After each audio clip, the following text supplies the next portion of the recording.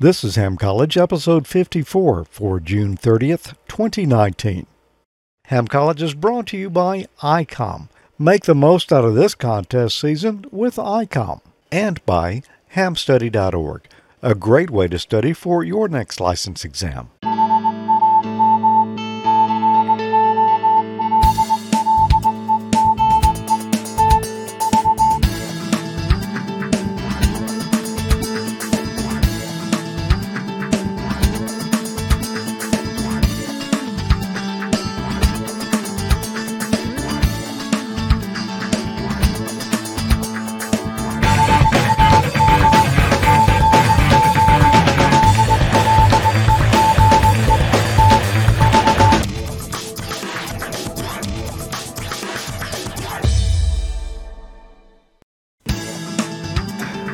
Welcome to another exciting episode of Ham College Class. I'm Professor Thomas. And I'm Dean Martin. And it's great to be back tonight. And boy, we had a little chat room snafu at the beginning there. Yeah, we did. I hope it's all cleared up now. I think it's all cleared up now. Speaking of chat room, if you're watching live, you should go to the chat room. If you can do that at the same time, amateurlogic.tv/chat. And check out what's going on in there. We ask the questions here, and you guys answer in there. And then we look at your answers. Compared to ours. And then we see what the correct answer is. Yep, that's a lot of fun. Yep. And in between all of that, we got some explaining to do. We do, a little bit. We got some gazentas to do tonight. We do. You got your gazenta later over there? I do. It's already all queued up and ready to go. Yeah, I think you're right. It is. That's it right there. That's it. Okay. Well, that's good to know because we're probably going to need to pull that out here in a little bit. No doubt. Well, field day was just this past weekend. Not tonight, but this past weekend. Yep. Yeah, it was a good time. It was really hot, but nevertheless, It was fun. It was fun, and it was good. Although it's a lot of work, it was good to be able to return to the woods to do field day after a long hiatus. This is the first time in 3 years. Yeah. And I brought souvenirs back with me. I brought chiggers. You got the chigger bites, yeah? Yeah. Somehow I missed those, although I did find a tick crawling on my leg the first night. Oh, yeah. I found it and never had another one, so I guess the way I handled that first one must have scared the rest off. I don't know, but... you must have done him pretty bad. Yep. Yeah, it was a fun field day, though, and for field day, and I suspect most of you know in the chat room, but there might be some in there that are not hams. We, ham radio operators, when I say we, once a year it's not really a contest, although you could say it is. It's an event to where you take all your gear, you go set it up somewhere, and you get on the air and you make contacts and see how many you can make. And you get extra points if you're doing things like operating on a generator or out in the public promoting amateur radio. There's a number of different qualifications to get extra points. And we do that every year. Some years, the past two, we weren't able to do that because, well, the weather here just prevented us, and I see it did this year, prevented a few folks from doing it. We were lucky enough that we were able to get back outdoors and do it again. Yeah. Although that's not a requirement. We've done it here from the studios for the past couple of years. Yeah, we never really do things in moderation too well, so we went pretty much way off the grid. Everything except points. We tried to keep them in moderation. I wasn't going to bring that part up. Well, yeah. But anyway, we're more out just to socialize and have a good time and practice our camping and woodsman skills than we are to win a contest. Yeah. It's all about fun. Yeah, and testing the gear out. I like to get my stuff out and use it and set it up, just make sure everything works. If the emergency comes, I know where all my things are, that it all works well together, and exactly what I would need to do. Yeah, and we learn a little something every year. I know this year we learned a couple of valuable lessons. We're not going to go into them tonight. We'll be covering them on the next Amateur Logic, which will be in about 2 weeks. We'll have the wrap-up of all our field day coverage right there, and you should join us then. Oh yeah, this should be a fun show. But tonight we got to get back to studying for that general exam because, well, the question pool is about to expire So we better hustle. in a few days. Yeah, we're going to cover all the changes though.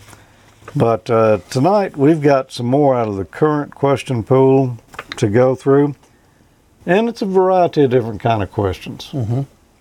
Yeah, some of them are a little difficult. Some of them maybe not. Yeah, I think everyone's going to have a pretty good chance on these tonight. Just saying, not that that means anything, but just We'll see. that's my feeling on the matter. Well, let's get on into the first one here. I'll let you ask me this one. Okay. What is meant by the term ROM? A. Resistor operated memory. B. Read-only memory. C. Random operational memory. Or D. Resistant to overload memory. I bet everyone in the chat room gets this one right here, and probably most folks who eventually watch the program will probably get this one right. I've never heard of resistance to overload memory. But I feel it. I've never heard of random operational memory. I've never heard of resistor operated memory. Never. But I have heard a lot about read-only memory. And that's what it stands for, wouldn't you say? Oh, yeah. And that's what everybody's saying over in the chat room. It's B, read-only memory. So that was easy enough, and I appreciate you giving me a simple one there to get started Well, tonight. I think you took that one. Well, yeah, but, you know, I wanted to give you credit. What is meant when memory is characterized as non-volatile? A, it's resistant to radiation damage. B, it is resistant to high temperature. C, the stored information is maintained even if power is removed.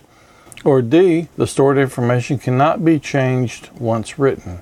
Okay, so cannot be, it's not going to be D. Non-volatile means that it's stable. It's not volatile. It means, yeah. So stored information cannot be changed once written. That's not going to be it.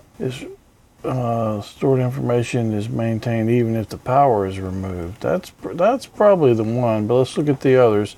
Resistant to high temperature. I don't think that's it either. And resistant to radiation damage. That's not it either. I don't know why we would really need that. So it's going to be C, the stored information is maintained even if the power is removed. I'll agree with you. Everybody in the chat room's agreeing with you. Even if you get radiated. Bam. Oh yeah, Just I forgot like to give that. you yours. Yeah. You owe me one then. Here. Okay. I'll take it in advance. Oh, that was for the last one. No, that was for the last one. Okay. Yeah, I was in arrears on that one, so Yeah. now I'm caught up. All right. Well, have you got a question for me? I do have one. Which of the following is an advantage of CMOS integrated circuits compared to TTL integrated circuits? A, low power consumption. B, high power handling capacity. C, better suited for RF amplification. Or D, better suited for power supply regulation. I need to read that one again. Which of the following is an advantage of CMOS, CMOS, integrated circuits compared to TTL integrated circuits? And I'll start at the bottom. Better suited for power supply regulation? No, I don't think that's it. Better suited for RF amplification? No. Higher power handling capacity? I don't think that's it either. I think the main reason that we got CMOS technology is because of low power consumption. What do you say? Yeah, I agree. They definitely use less power. Everyone in the chat room agrees. Low power consumption. We got a bunch of Einsteins in here tonight. We do. You can't fool those guys. Now when it comes to And girls, if there's some in there. yeah, now when it comes to computer stuff, especially. Yep. Most especially. All right, well we got one more computer question here. Have you got your bit twiddler handy? Because we're going to need it on this one. Uh-oh. How many states does a 3-bit binary counter have? Let me say that again. And I've got a magic button for you right here if you want it. So, well, it's not 100% magic. It's only about 50% effective. Yeah. How many states does a 3-bit binary counter have? Is it A, 3? B, 6? C, 8? Or D, 16? Okay, so that's going to be... All right, well, let's get you to do some splaining here on this one. I am going to do some splaining. You do need to see the answer. Putting me on the spot. Well, no, I know how to figure the answer. So binary is a 1 or a 0. And if there's three, it said 3 bits, right? Right. So there's 3 bits. It can be a 1 or a 0 or a 0, 1. The combination of these is what it's referring to. All right. So show us all our combinations. Okay, so to get that, we can do some simple math. That's going to be 2, because there's a 1 and a 0. There are 2 options, times 3. So that's going to be 1 cubed. To get or 2 cubed, so that's going to be 2 times 2 is 4, and 2 times 4 is going to be 8. So it's going to be 8 combinations. So there's 8 different combinations, you're saying? I believe that's right. Well, let's see. Well, I know we can. That's one combination. That's one. See, we could also do that. We could do that. We could do that. It's 1, 2, 3, 4, 5. I only count 5 combinations. Which one am I missing?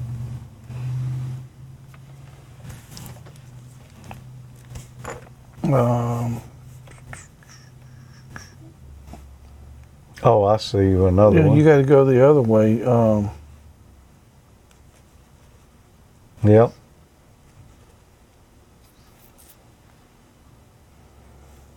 I didn't do these, so I did them in a different order. 2, 3. I would have done that. Yeah. Oh, you got that there, so then I would have started out to do them in order, but it went that 0, 1, 1, 0. No, 1. I already got 1, 1, 1.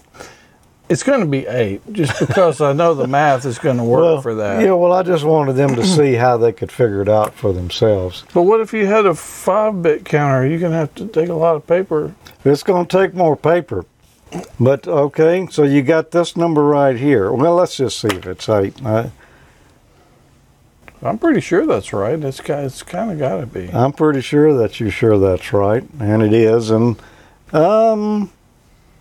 there were a lot of numbers in the chat room over here. I was going to say the calculator room.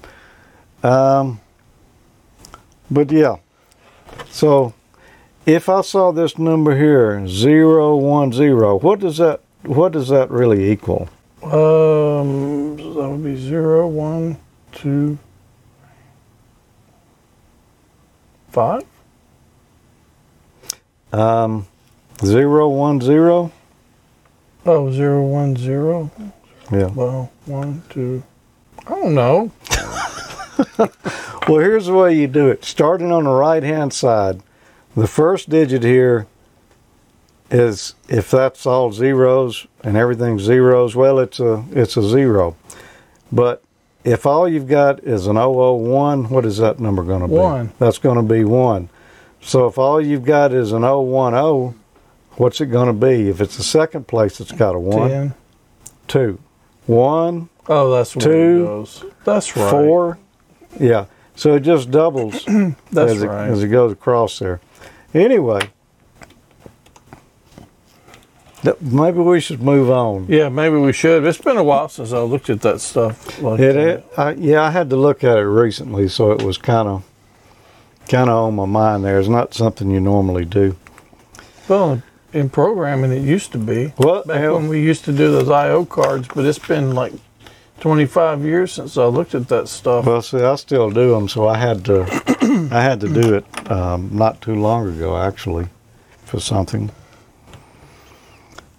I tell you what, based on that, we're going to switch gears Yeah, 'cause I need a drink of water. because we need to talk about truth tables. Uh-oh. So if you will get Let the truth be told. Yeah, if you'll get the Geiger counter out. No, wait a minute, that's not the right thing. The lie detector out, the polygraph. We'll come back in just a minute, and we got some truth tables to talk about. Okay. Heard it, worked it, logged it. It's time to get the transceiver that's best suited for your lifestyle. ICOM offers a variety of high-performance and innovative products. Make the most out of contest season with one of these ICOMs today. IC7610, the SDR every ham wants. This high-performance SDR has the ability to pick out the faintest of signals, even in the presence of stronger adjacent signals. The ICOM IC7610 is a direct sampling, software-defined radio that will change the world's definition of a SDR transceiver. RF direct sampling, 110 RMDR, independent dual receivers, and dual Digicel. Or get the IC7300. Changing the way entry-level HF is designed, this high-performance, innovative HF transceiver with a compact design will far exceed your expectations. RF direct sampling, 15 discrete bandpass filters, large 4.3-inch color touchscreen, real-time spectrum scope, and SD memory card slot. Find out more by visiting icomamerica.com/amateur for more information on all the great ICOM radios. Thanks, ICOM, for sponsoring Ham College. You know, every month on Ham College, we have a special swag prize giveaway here. A nice ICOM cap. That is a nice cap. It is. I've got one just like it.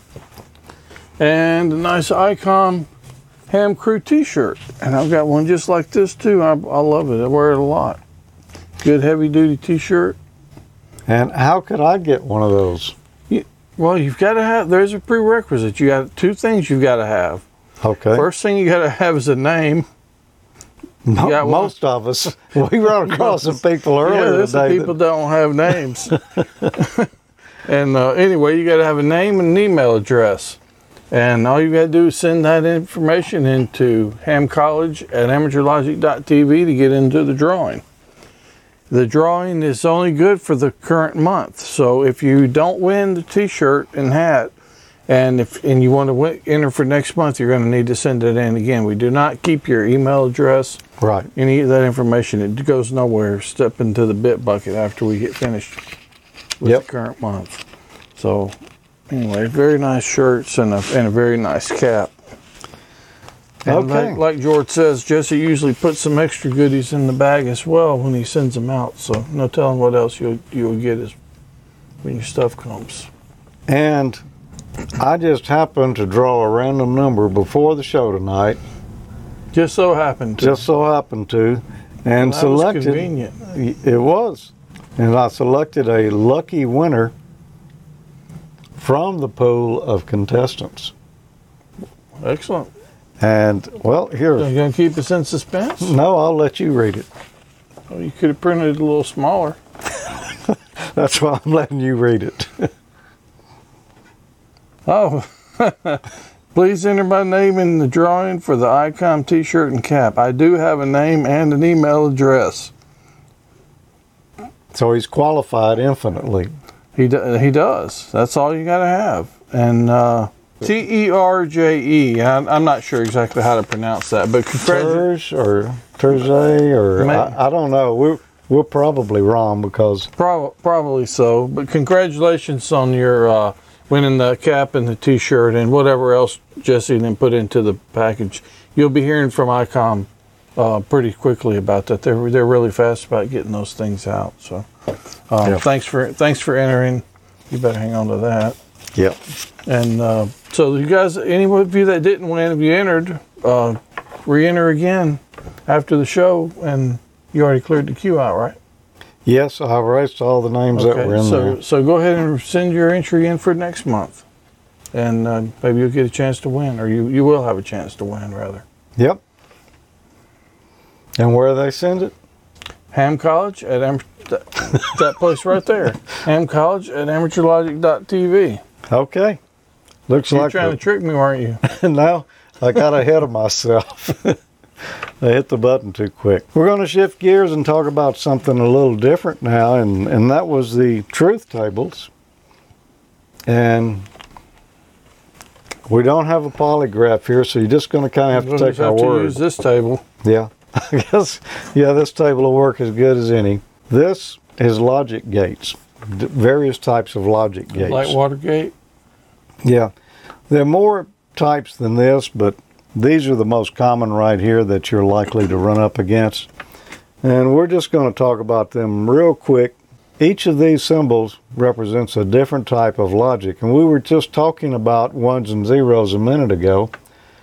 This is Boolean logic, is what you would call this. So we've got here's the way it's laid out. We've got a name. We've got a picture of the device. I'm just labeling the inputs and outputs on the first couple, but it's the same on all of them. And then here is the truth table. So this first one is called a buffer, and it's got one input on it, input A there, and it's got an output. So it's just going to buffer whatever you put in, you're going to get the same thing on the output. So if we look over here on the input, there's only one input, it's A. If we got a 0 on the A, we got a 0 on the output. If we've got a 1 on the input, we got a 1 on an output. Yeah. That makes sense. Looks well like a pipeline. And if you program computers, all this is pretty much the same thing. Over here next to it, we've got one that you could call a NOT gate, but it's commonly called an inverter. Looks like the same symbol, but it's got a little circle there on the output. There again, only one input, and of course the output. So explain this one to us, Dean. Well, it's just inverting it. Mm-hmm. So if it's a 0 or if it's a low, it's going to be a high, or a false, it's going to be a true. And likewise, if it's high, it's going to be low. Yep. On the output. It just inverts. Whatever you put in, you get the opposite out. If we look on down here a little further to the left, we've got an AND gate. It's got two inputs on it. It's got an A input and a B input and an output. And you can see the symbol is rounded off on the output side of it there. The truth table shows it's AND. You've got to have A and B to get an output. So if both of them are 0, you got a 0 out. If A is 0 and B is a 1, you got a 0 out. If A is 1 and B is 0, you got a 0 out. The only thing that's going to give you a 1 out here, or a true, or a high, whatever you want to call it, is going to be a combination where you've got a 1 or a high on both the inputs at the same time. Then you get a high on the output. Mm-hmm. So it's AND. You got to have both of those conditions have to be met. The OR gate, you can have either one of these here can be high, and you got a high on the output. If they're both low inputs, you got a low out or 0 out. If the inputs, if either one of them has a 1 or a high, you got a 1 out. If both of them are high, you got a 1 out. So yeah, it's either or. So that's right, the opposite. If A or B, yep, that's true. If A or B, so yep. Explain this one over here. Well, it's going to be the opposite. And what's the name of that? That's a NOR or a not or gate. Yep. And so if it's a 0 in or on A or 0 on both of the inputs, you're going to get a 1 on the output, which is exactly opposite. If you've got a 0 and a 1, you're going to get a 0. A 1 and a 0, you're going to get a 0. Or a 1 and a 1, you're going to get a 0. So actually, It's literally the opposite of the other one. of the OR gate. Yes. Then you've got an XOR. That's exclusive OR. Do you want to explain that, or you want me to explain You it? can go for that one. Okay. So over here in the regular OR gate, you saw that you can have either one of them can be a 1, or they can both be a 1. On an exclusive OR gate, you've got to have either one or the other, but not both. It's got to be exclusively only one of the inputs is high to get a high out. So right there you can see if they're both high, you got a 0 out. Unlike the case over here on the OR gate where you'd have a 1. Then you've got a NAND gate. What do you think a NAND Well, gate would be? I'm in the theme of the others. That's going to be not an AND gate. Mm-hmm. So it probably should have been opposite of the other one up there. But Well, it probably should have been, shouldn't it? yeah, So it's going to be right to whatever this one is, you just invert whatever's coming out of it, huh? yes. And then we've got an XNOR or an XNA or whatever you want. Speaking pig Latin. Yeah, I don't know what he's saying. Exclusive NOR gate. So it's just like the gate, the NOR gate you were talking about up here, except it can only be one of these has got to be high. If both of them are high, it's not going to give you the 0 out. That's interesting.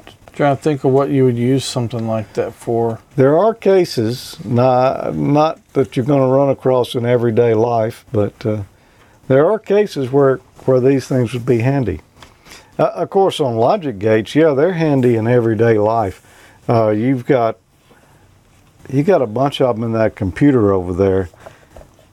There's even some in my mouse here, I'm sure. Yeah. I hadn't counted, hadn't opened it up to look, but Well, you want to? well, not right now.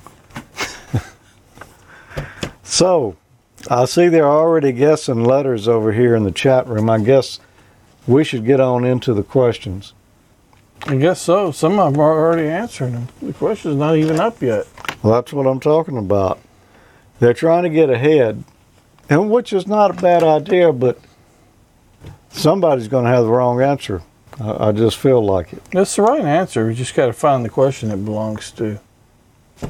That's a good point. That's why you're a dean. Well, let's see if this is the right question. Which of the following describes the function of a 2-input AND gate? A, output is high when either or both inputs are low. B, output is high only when both inputs are high. C, output is low when either or both inputs are high. Or D, output is low only when both inputs are high. Is this mine? Yep. I guess it is since you started reading it. Well, I guess so, because I wasn't sure. So this is an AND gate. So that means both of them have to be high for it to be high. Output is high when either or both inputs are high. No. B, output is high only when both inputs are high. I think that's going to be the one. Let's see. Output is low. C, output is low when either or both are high. Either or both. No. Output is low when both inputs. No, it's going to be B. Bravo. Output is high only when both inputs are high. Well, let's check our nearby truth table there, and if we look at the AND gate, yeah, both inputs have to be high to get a high output. Go high. Imagine that. Go figure. It is B, and everybody said it was B in the chat room, except those guys who guessed in advance, and they were wrong. I don't think anybody But they'll said be right soon. Pretty soon it'll be A. Don't worry. Okay. Well, let's see if it'll be this time around. Which of the following describes the function of a 2-input NOR gate or not OR gate? A. Output is high when either or both inputs are low. B. Output is high only when both inputs are high. C. Output is low when either or both inputs are high. Or D. Output is low only when both inputs are high. Which of the following describes the function of a 2-input NOR gate? That means not OR. All right. So that's, I'm thinking, in that case, if either input is high, I'm going to get a low out. So let me look here. There's two choices that give me a low there. Let's see. C, output is low when either or both inputs are high. I'm going to say that's it. It's going to be C, because if either one of them's high, I'm going to get a low output. Checking a nearby truth table, the NOR gate, if either one of those is high, I've got a low out. See, I'm going to say it's C. The whole chat room says it's C. There you go.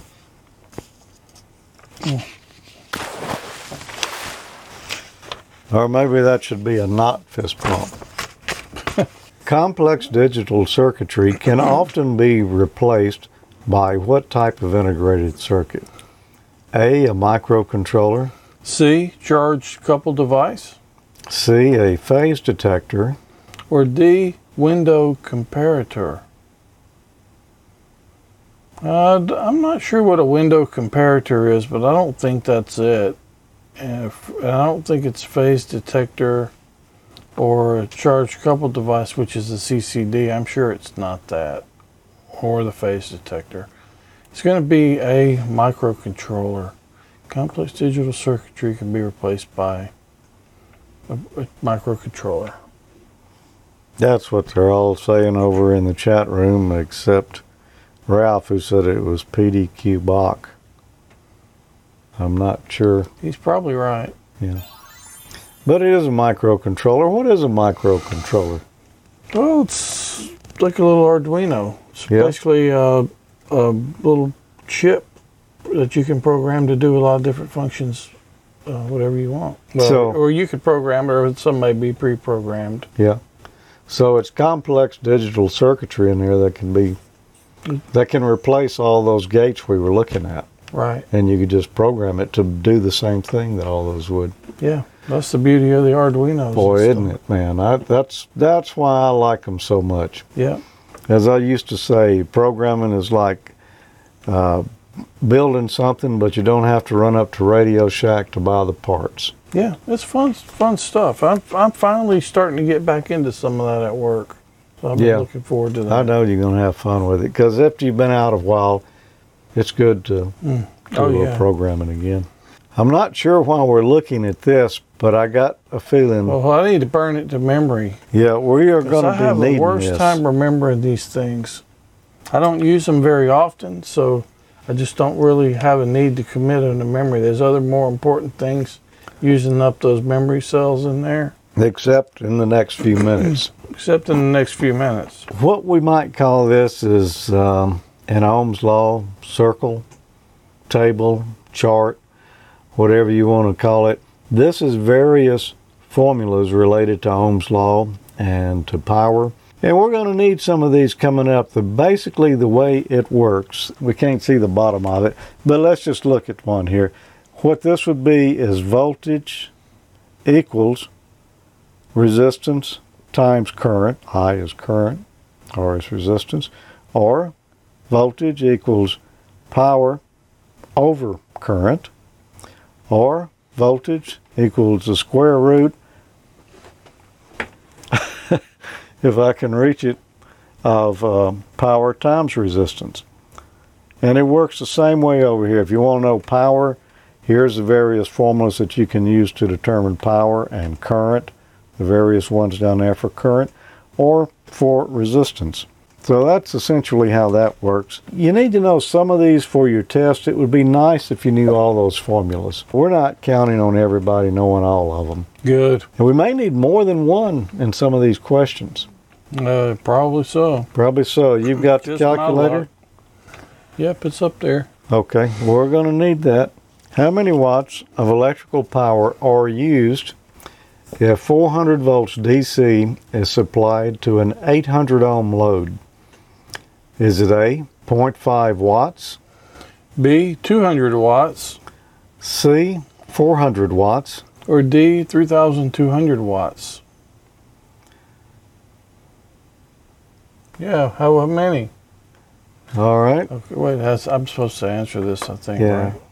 Mm-hmm. Okay. And so tell them how you're going to figure it out. Okay. I think I'm going to need to divide 400 by 800. Okay, let's see. How many watts of electrical power are you? to get the current. And then I think So you're saying the correct formula would be what? where's the chart?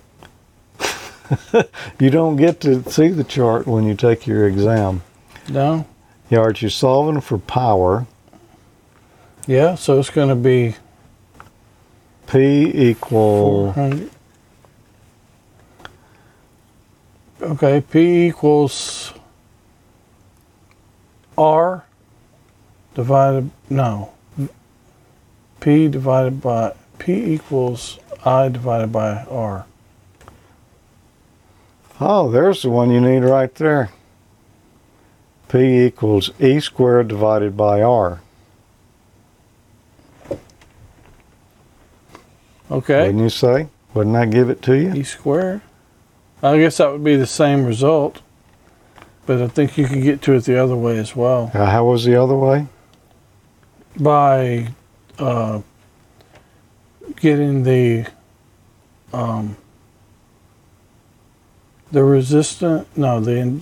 current, which would be Well, you could, yeah. and 0.5 amps, and then multiply that times the voltage, which would give you 200 watts. All right, so I think you that's wanna, right. Well, you want to try it and see if it works? We'll do it, Art. I You just did it. you got 400 volts and 800 ohms. Wow. And that's 0.5 what? Amps. Amps. Okay. And then Uh-huh. to get the watts, I'm pretty sure you multiply that times the voltage. Well, let's see. And the voltage was 400, I think, wasn't it? Mm-hmm.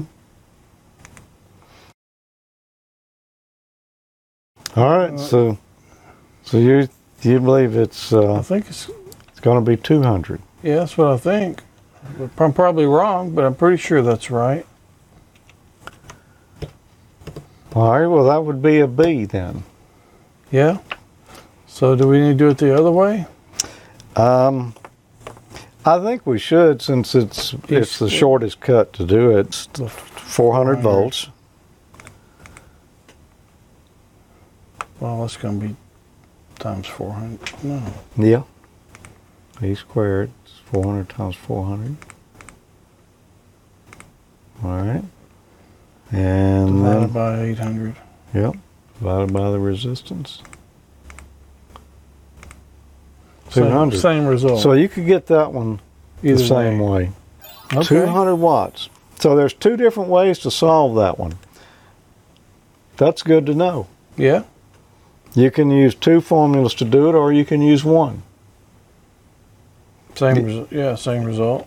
Yeah. If you only know those two, though, that's the way you need to do it. Yeah, and that's pretty much Yeah. the end of mine. Well, we've got some more here, so why don't you ask me one? There's a chance you could stump me here, Okay. because I don't do this every day. Ooh, I'm glad you got this one. Well, the chat room, they were mixed a little bit on that. Yeah. I can see why. Yeah, they were This is mixed on pretty that. tough stuff to remember. If you got the thing, and you sit down and you can look at it and really think about it with the formula. So it's not that bad, but just remembering it off the top of your head, if you don't use it, it's pretty tough. Yeah. What would the RMS voltage across a 50 ohm dummy load dissipating 1200 watts, or what would be the RMS voltage across a 50 ohm dummy load dissipating 1200 watts? A, 173 volts. B, 245 volts. C, 346 volts. Or D, 692 volts. Okay, I'm solving for voltage, and I know resistance and power. So, there's probably more than one way to solve this, and I will try the hardest one first. Yeah, because I don't even have a clue where to start on this one, to be totally honest with you. All right. Well, So let's look at the wheel and see what the formula is. Well, do we want to do that, or do we just want to guess at it? It doesn't matter. I guess at it, and then we can show it. But I think we should show which one's the right one at some point. Well, yeah, definitely. I mean, yeah, that's probably a good idea. I'll pull up the wheel though. What I need is to know voltage, and I know resistance and wattage. So voltage, and I know resistance. But I don't know. There's no one formula to solve that with. Wait a minute. There actually is. It's voltage equals the square root of power times resistance. So we'll take our 1200 watts, multiply it by 50 ohms. That gives us 60,000. Take the square root of that, and it's 245 B. Of the people that guessed in the chat room, there were some A's in there too. A little tricky. I see two B's. I do see a couple of B's, and then I see a couple of A's. So, yeah, this is a little tougher. I eked by on that one. Let's see how you'll do on this one. Probably not as good. How many watts of electrical power are used by a 12-volt DC bulb that draws 0.2 amperes? This is a simple one. Okay, 12. Is it A, 2.4 watts? Oh, B, 24 watts. C, 6 watts. Or D, 60 watts. And what formula would you use? So to get how many watts? So we've got 12 volts, we've got power, and we've got I. And we got volts and current.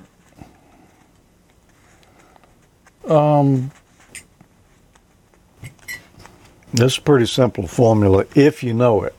Yeah, but I'm not sure I know it. If you had a nearby chart, maybe hanging on the wall or something, Maybe. yeah, you might be able to figure this out.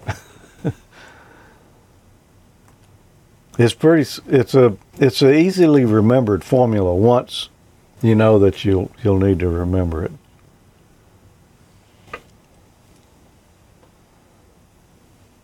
I usually say it the backwards of the way my particular chart happens to have it here. Okay. So to multiply the volts and the amps. I think. All right, so you're saying it is P equals I times E, Plus 12 volts. or E times I, either way, and 0.2 amps. 2.4 2.4, so you... watts. That would be A. All right, well, let's see. 2.4. 2.4. Okay. That's good. That was fun. That was fun. So that's an easy formula to remember. P equals I times E. P-I-E. Pi. Yep. Hit me with the hard one here.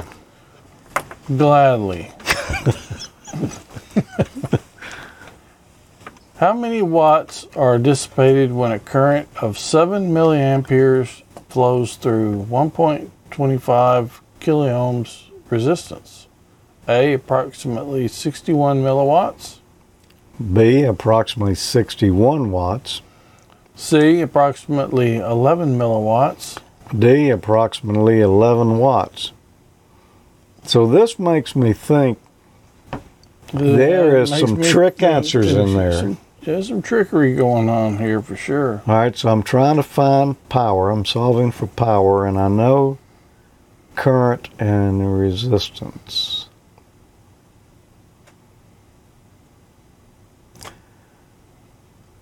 I believe the formula is P equal I squared R. Have to get rid of those fractions, aren't we? Yep, 0.007, which is 7 milliamps. And square that, so times 0.007.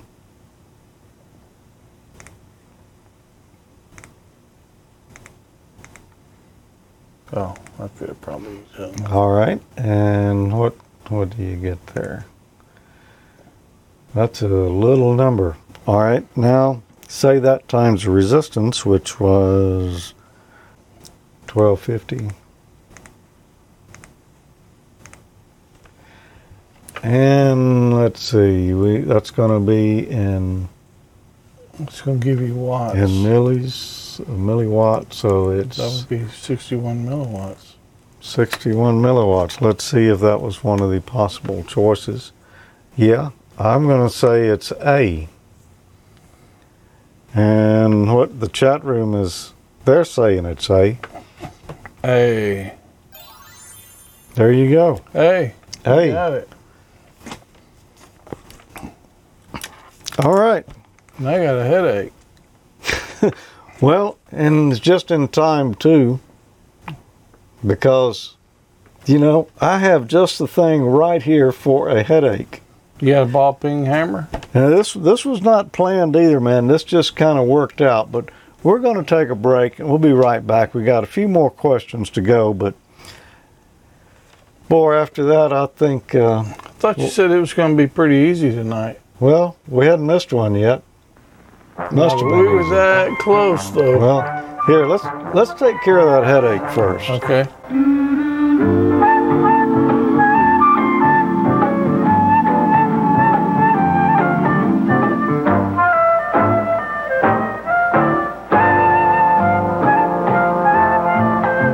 Open a Budweiser and pour yourself the most inviting glass of beer you've ever tasted. Sure. Cold, golden Budweiser with that good taste for good times. So go ahead. Live life, every golden minute of it. Enjoy Budweiser. Every golden drop of it. Budweiser beer is for folks who know where there's life. Are you new to the ham world or an existing amateur operator who wants to take your license to the next level? Study for your radio license exam at hamstudy.org. Hamstudy.org is a free online learning tool powered by ICOM. It was created by Richard Bateman, KD7BBC, Michael Stufflebean, KV9G, and Rich Porter, KK6GKE, and it uses a modern web design to enhance the experience of studying for your technician, general, and amateur extra exams.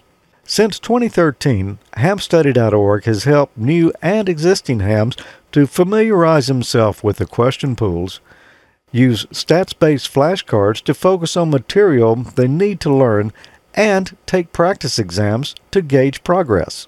Visit hamstudy.org on your desktop computer or mobile device.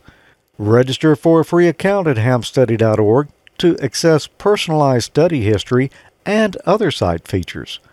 Prepare for an exam in an intuitive and comprehensive manner.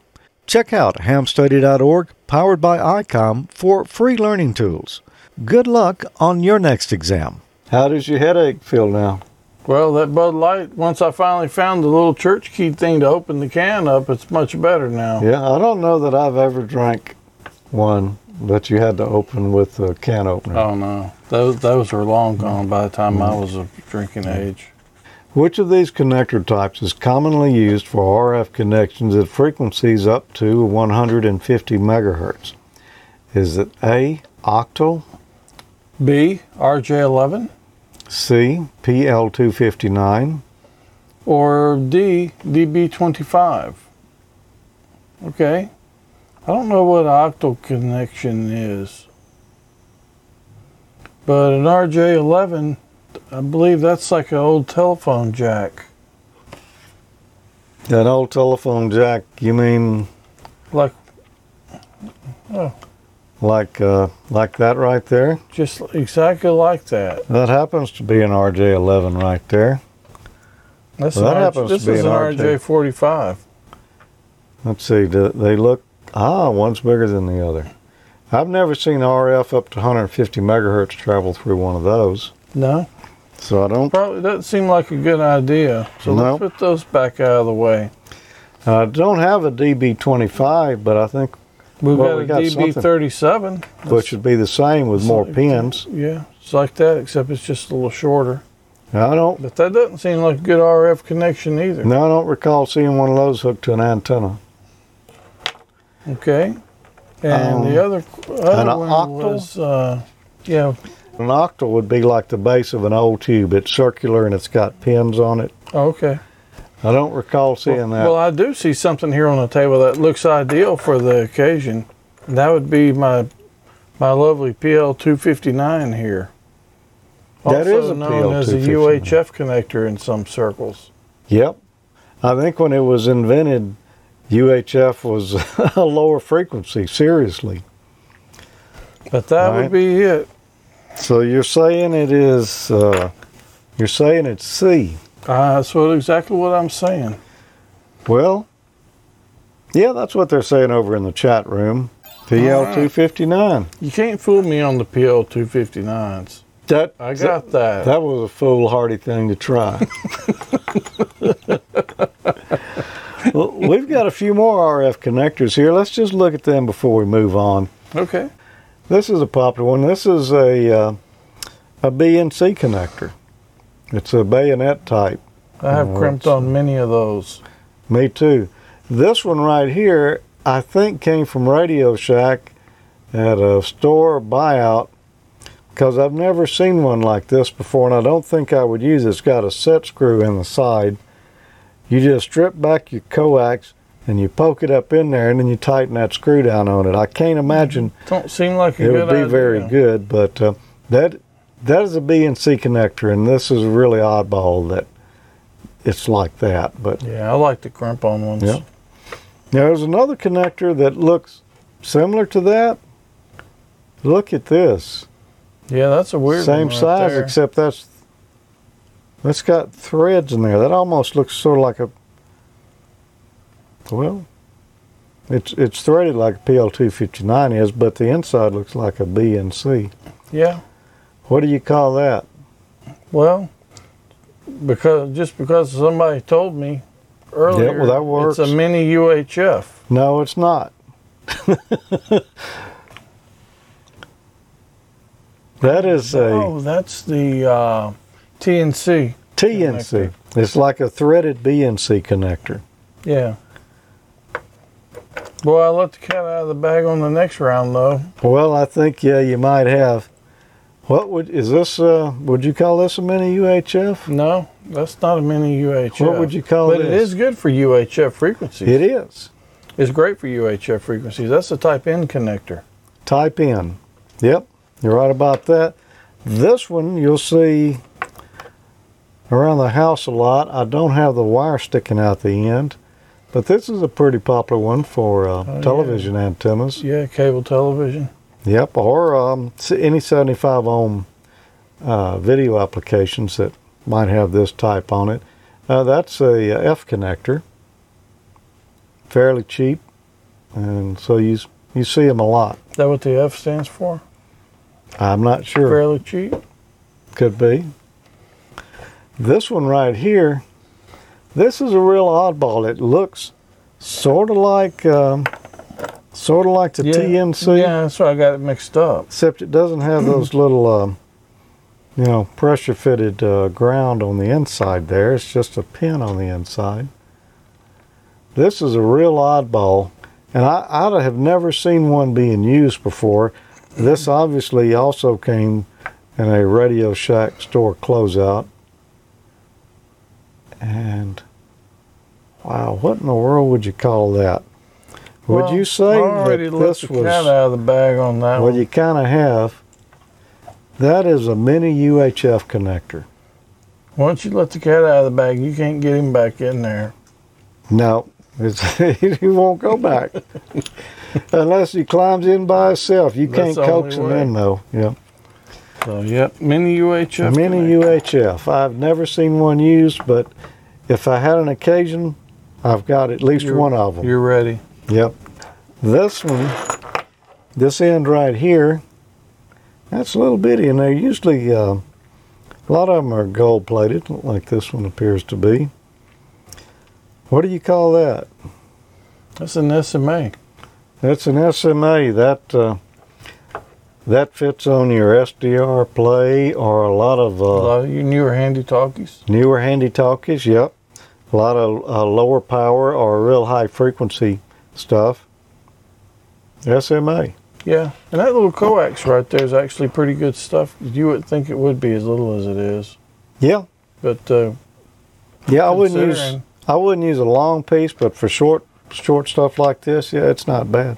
And of course, that on the other end is SO239. That's what fits the PL259. So there's some common RF connectors that I had laying around the shack. There's more than that. These are the ones you're going to run across most I've of the never time. put one of these on before. The type in, Yeah, they are fun. that's what I hear. Yeah. That's why I avoid them. It's got to be just right too, because if you get that pin too long sticking out the center there, you'll tear up the connector you plug it into. I've had a lot of antennas at work that suffered from that. Questions? You got questions? We got questions. Well, I thought you were going to say we got answers. What No, about the Radio Shack? They're not around. They don't answer No questions more anymore. answers. They quit answering questions a long time ago. Or the They weren't- phone. They don't answer the phone anymore either. That's true. Which of the following describes a type-in connector? A moisture-resistant RF connector useful to 10 gigahertz. B, a small bayonet connector used for data circuits. C, a threaded connector used for hydraulic systems. Or D, an audio connector used in surround sound installations. Well, type-in connector, we just showed it. Yep, that would be the type-in connector. I think the answer to that one is going to be A. A moisture-resistant RF connector useful to 10 gigahertz. That seems awful high, but Yeah, it does seem high, but must be correct. And yeah, there is a rubber gasket in there, and when you screw this thing on, it's pretty much moisture resistant. yeah, they're much better connectors than the PL259s, but Yeah. But they said moisture resistant. They didn't say waterproof. If you've got an antenna outdoor that takes one of these, go ahead and seal it up good with some tape or coaxial or whatever you use, because you're going to want that. so I'm going with A. Going with A. Well, everybody in the chat room is going with A. I haven't seen any of these we use in a hydraulic system. I haven't either. Oh. No. But I don't think you will. Oh, we've got a few more questions to go yet. So, what's next here? How about this one for you? What is a type SMA connector? A, a large bayonet connector usable at power levels in excess of 1 kilowatt. Useful and okay, up to 1 kilowatt, you say? I don't think so. Don't seem like a good idea. Don't seem like a good idea to me. B, a small threaded connector suitable for signals up to several gigahertz. C, a connector designed for serial multiple access signals. Or D, a type of push-on connector intended for high voltage applications. Well, see, there are threads in it, and I wouldn't put a high voltage on that, so that's not going to be that. Of the potential answers we got there, it's small, it's threaded, and it is suitable for signals up to several gigahertz. I'm going to say that it is B, along with everybody else over in the chat room there. Bonnie did point out that it's made of faux gold, though. This one probably is, yeah. They could make them out of real faux gold, though, or gold plating.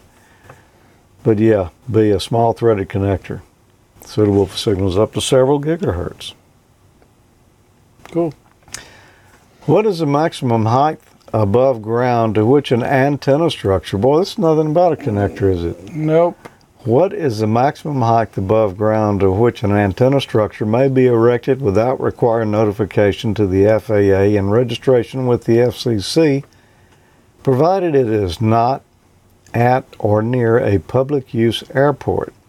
A, 50 feet. B, 100 feet. C, 200 feet. Or D, 300 feet.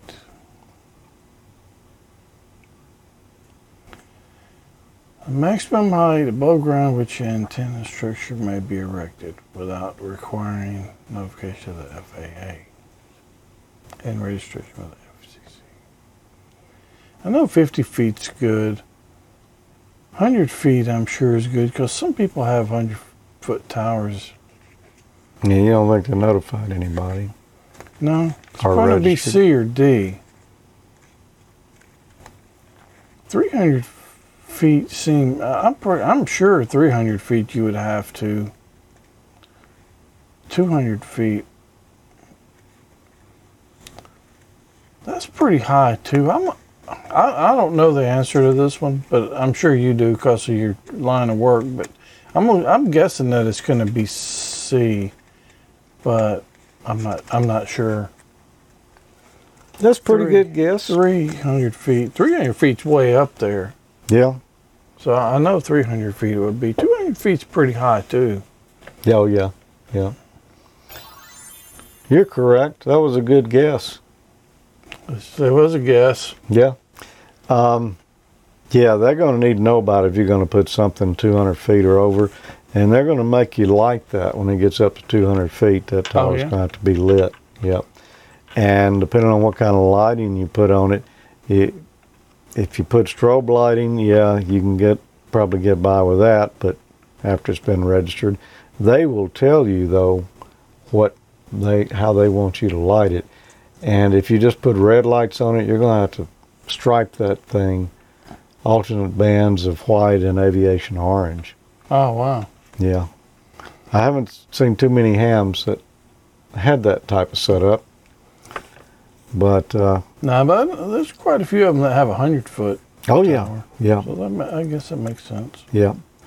And now the rules used to be different. A lot of AM antennas back in the day, AM broadcast stations had 200-foot antennas, and you might remember that every one of them was striped with paint and had red beacon lights and side lights on them at just 200 feet. They've changed the rules since then and gone up to 200. If you're less than that, you're okay. Like some of that tower we tried to salvage. Right. Yeah.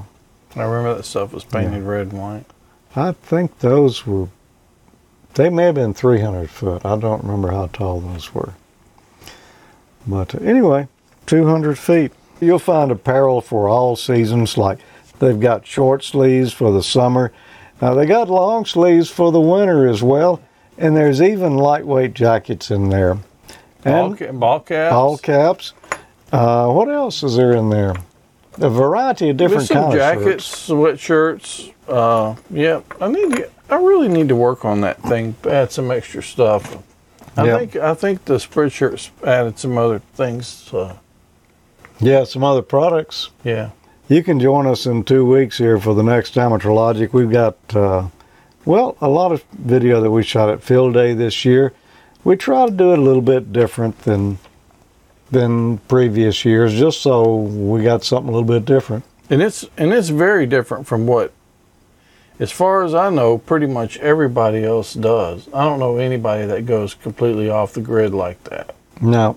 And we were off of it, and the noise level was low. We were way off the grid. Yep. Like way down a logging road. You'll see some video Yep.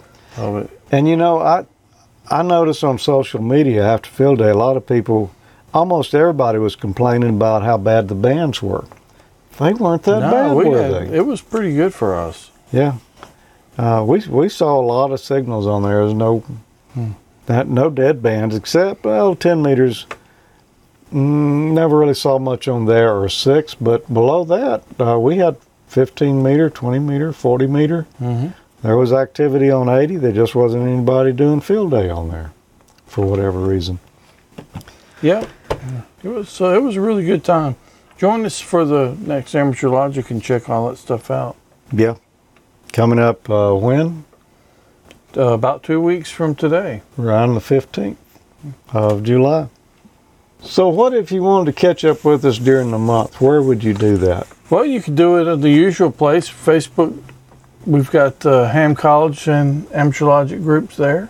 Yeah. We're also on Twitter at Ham College and at Amateur Logic. Mm-hmm. And we're also in a new place. We've because Google Plus is gone, so people ask for other means to get notified about show updates and things like that. So we created groups.io group, which you can see on the screen, groups.io/G/Amateur Logic. And there's been people joining up on that. So Yeah, it's pretty popular. I kind of like it. It's pretty cool. I was a little skeptical at first about it, but I think it's a good thing. Yeah. So, welcome people who are joining the groups.io group. If I wasn't a Facebook guy, as a matter of fact, even if I was a Facebook guy, I think I would sign up on that. If you get the single emails, there's not a lot of email on it, but if you get the single emails, you'll get the emails right before we go on the show. Yeah. So most people's email comes to their phone, and you'll get notified. So if you don't want to miss them, that's a good way. Yeah. And that's a big reason we did it, just to have another way to notify folks and let them know what's coming up. Yeah, so go sign up. But there are some photos and stuff on there too, and there's a little bit of chat, but it's not a lot. It's not enough that it's that it's going to just clog your inbox up and it's a problem. But it's good stuff. Yep. At least I think it is. I think that'll do it for another class here. I hope that, we've got some graduates coming up here soon because we're almost to the end of the question pool. Oh, yeah. So we'll be hitting the extra coming up. Oh, That's going to be tougher. Yeah, very much. We're going to have to lubricate that buzzer good before we get to those. I think we're going to need a new buzzer. Yep. Very well could. Well, thanks for being here tonight, everyone. And thanks for watching, whether you watch live or you download. If you haven't taken that general exam yet, you need to be reviewing and getting ready because it's time. And the question pool is going to be changing very quick. Yeah. So be aware of that and in the new changes. There won't be a lot of changes, but there will be a few. There'll be a few, and we'll cover those. Yeah, we will. Well, any final words before we go tonight, Dean? Nope, but it's been fun, and I need to go put some more medicine on my chiggers. They're itching. Okay. All right. Well, join us again at the end of the next month for the next Ham College, and middle of the month for Amateur Logic. 73, everybody. 73.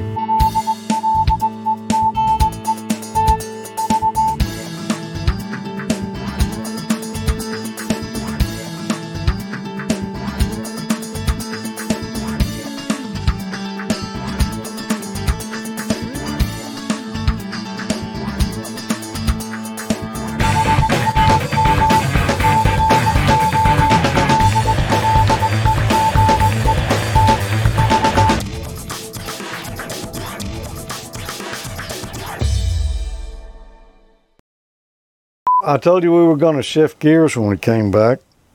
It looks like, is my microphone straight? Mostly. It hadn't shifted gears. It's okay. It's close Okay. enough. All right, well, let's see. We're Can't get unable there to from see. here. You can't. It's still, there is no correct answer. Of course, if I had the ICOM T-shirt there, I would be good to go as is. Or, if I had a Hawaiian shirt, that will work for a lot of occasions. But sometimes you really need to look sharp.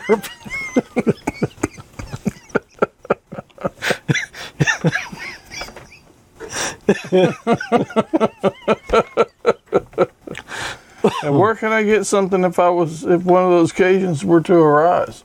Where you really needed to look sharp.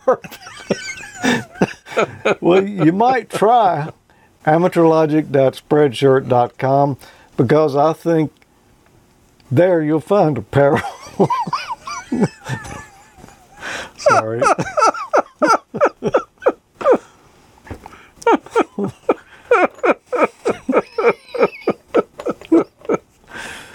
Okay.